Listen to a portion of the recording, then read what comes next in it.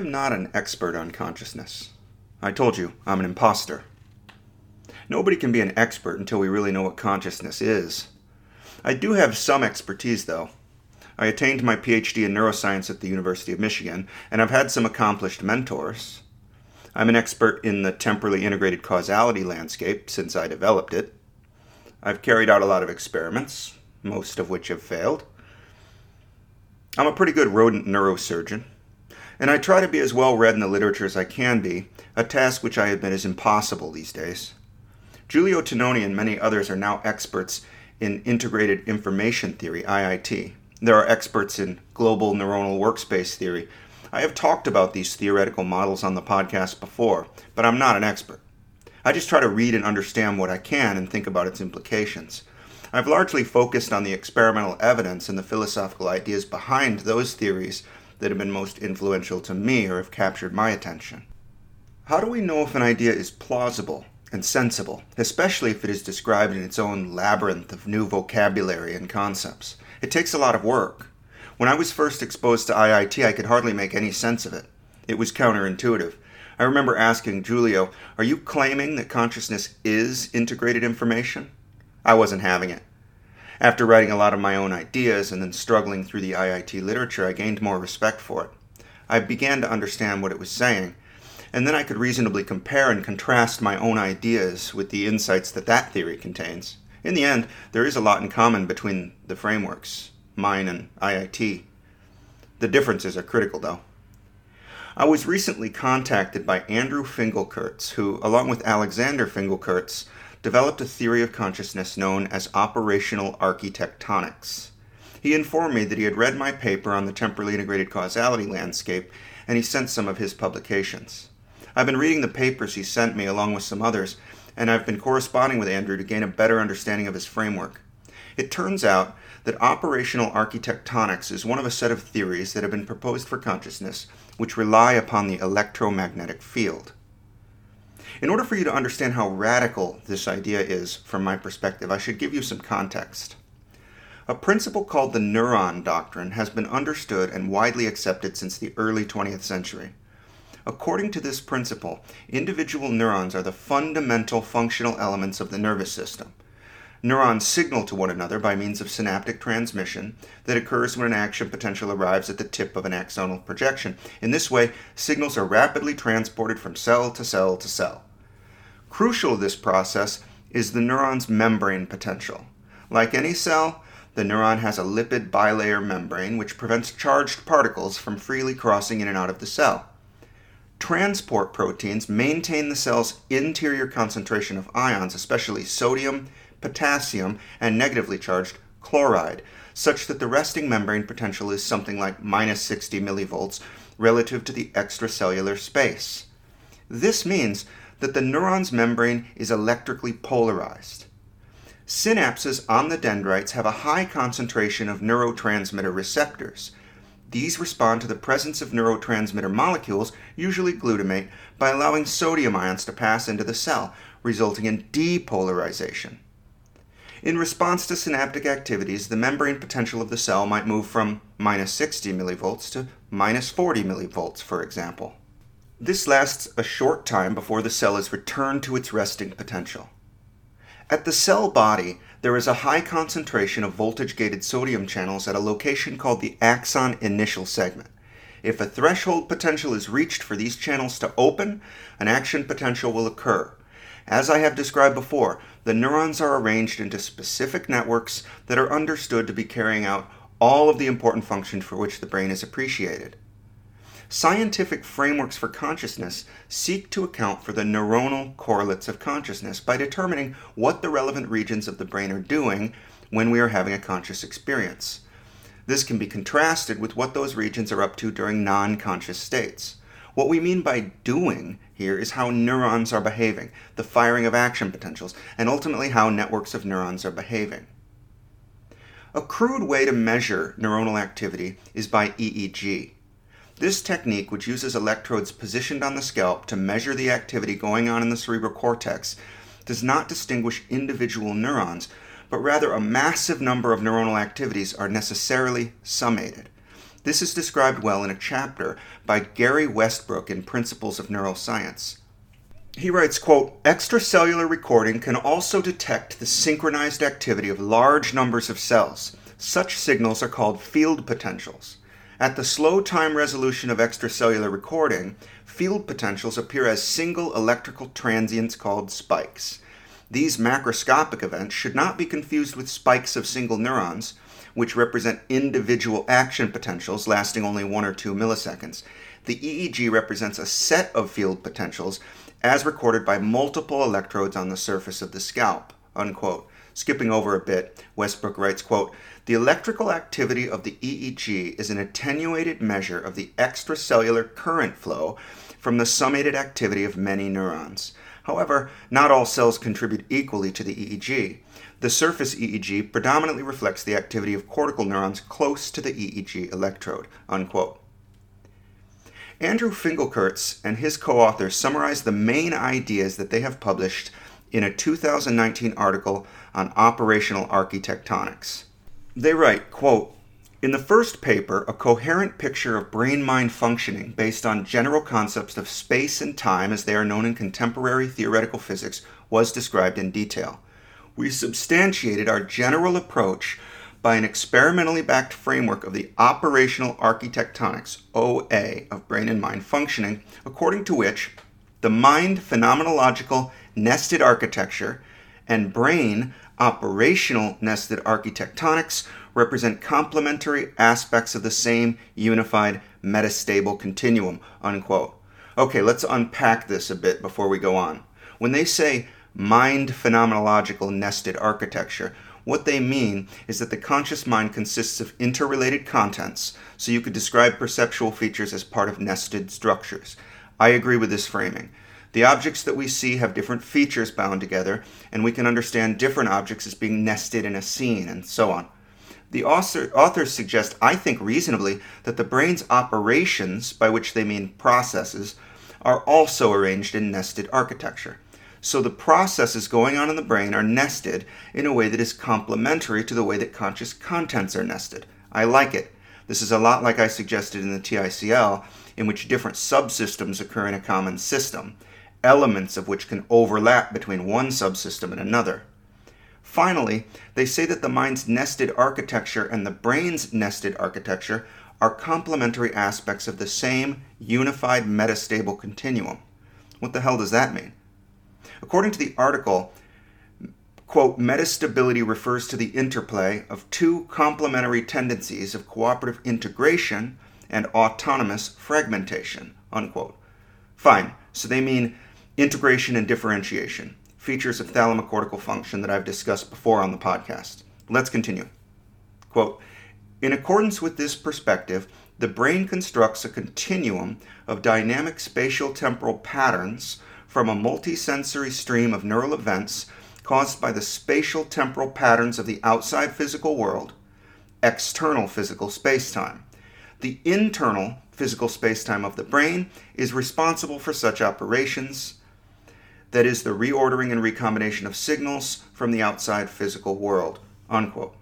What they are saying is that signals in the real physical world are picked up by the brain, which processes them internally to produce a phenomenal world, the conscious mind.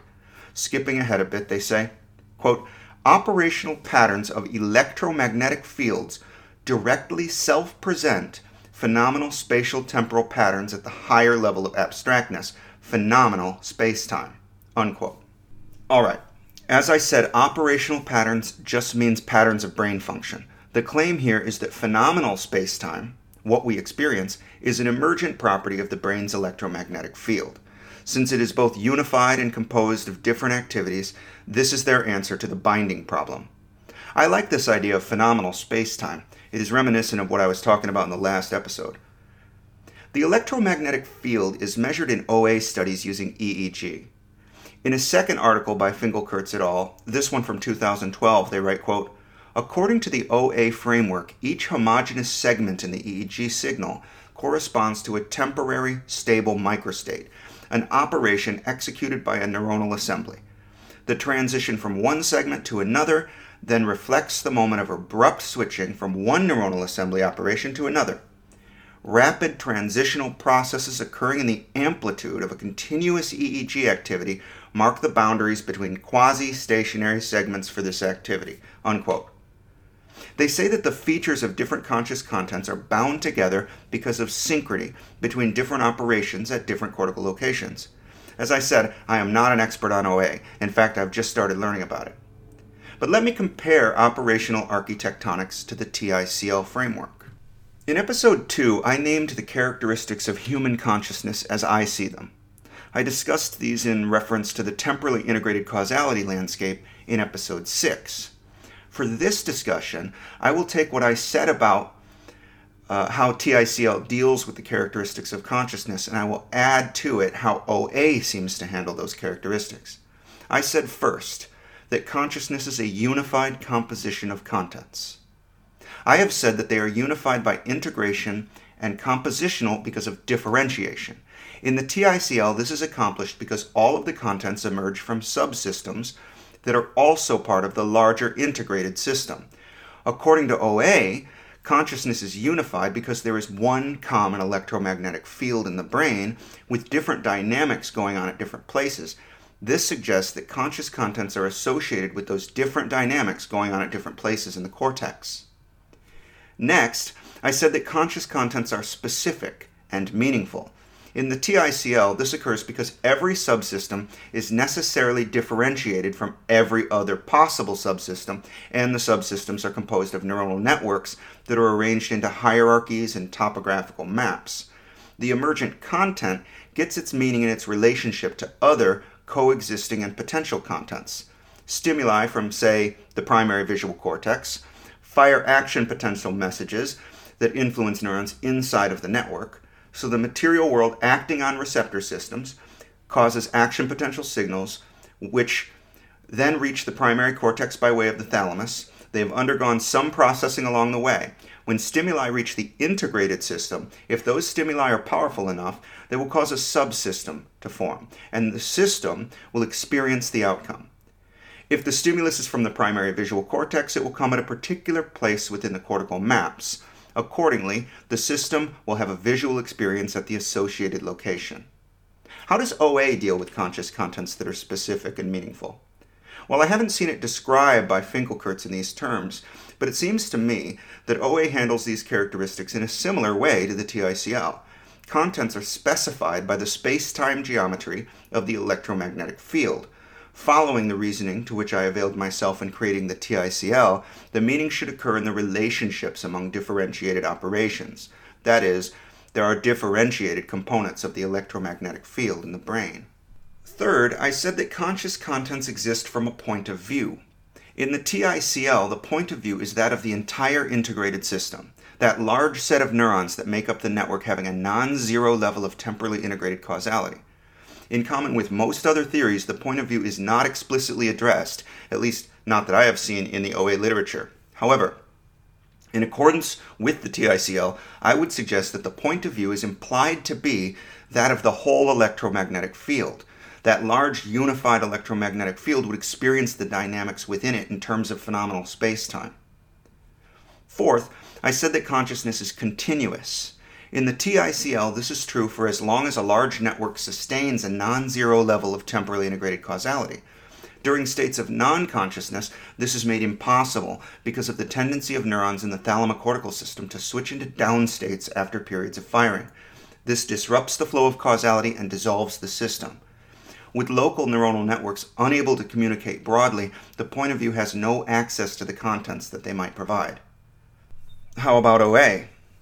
The electromagnetic field is continually sustained by the underlying neural activities. The synchronous activity of the EEG is segmented and non-continuous, so temporal continuity, according to OA, is an illusion. This, of course, might be the case, but I don't think it is. Presumably, during states of non-consciousness, the electromagnetic field would have to be catastrophically different if we were to believe that consciousness is a property of the brain's electromagnetic field. As I've described previously, neuronal activity in the cortex is not reduced during non-REM sleep. Rather, the EEG shows increased synchrony. In the second paper by FingelKurts et al., this is addressed in a way that seems reasonable.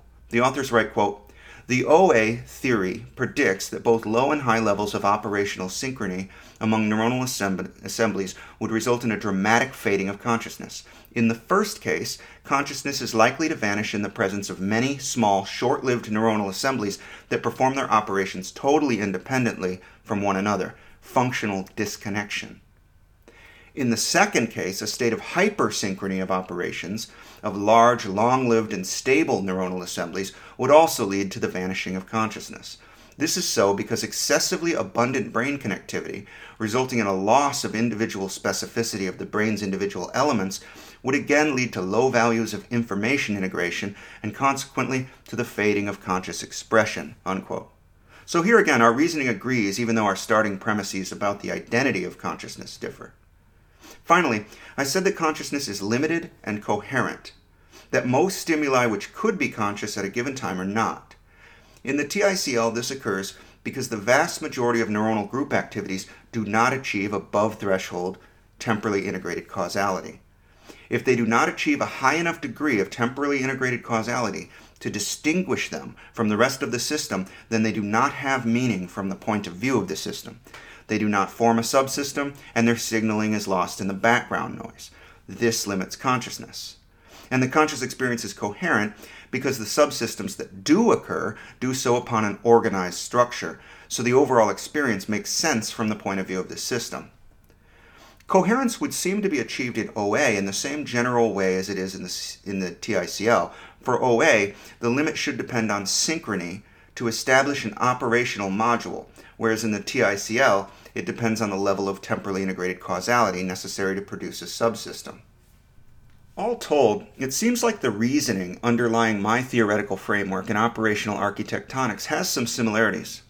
Both frameworks are an attempt to identify the conscious mind with something in the physical universe, but there is one very large and irreconcilable difference. I think the conscious mind is a structure of causality, and OA says that it is an electromagnetic field. What I have read on operational architectonics impresses me as a clever theory put forward by innovative thinkers, but I am skeptical about the purported role of electromagnetism in the conscious mind. I learned from Christoph Koch and others that the primary visual cortex does not directly participate in conscious visual perception. I talked about this in episode 4. In his book, The Quest for Consciousness, Koch discusses the evidence that leads to this conclusion. One line of evidence regards dreaming. In episode 4, I said the following: "Clearly when we dream, we have detailed visual experiences. At least I do." Braun et al. Published the results of a dreaming study using positron emission tomography, PET scans, in Science in 1998. They found that during REM sleep, in which dreaming most commonly occurs, regional blood flow in V1 is suppressed compared to slow-wave non-REM sleep, but this is not the case in higher visual areas during REM. In searching for the NCC, we are trying to determine which structures are actually producing the qualia. According to a lot of evidence, those structures are in the cortex, but not in the primary visual cortex. This makes sense because visual illusions demonstrate clearly that we do not always experience what is being presented to our eyes. Rather, what we actually perceive occurs after some visual processing. So it seems to be the case that secondary and tertiary thalamocortical networks further along the sensory pathways produce the sensations and representations that we consciously perceive. The reason I brought this up again is that EEG is frequently carried out with electrodes positioned all over the cortex, from the occipital lobe to the frontal lobe. The operations that FingelKurts describes in his papers are synchronous segments of the EEG.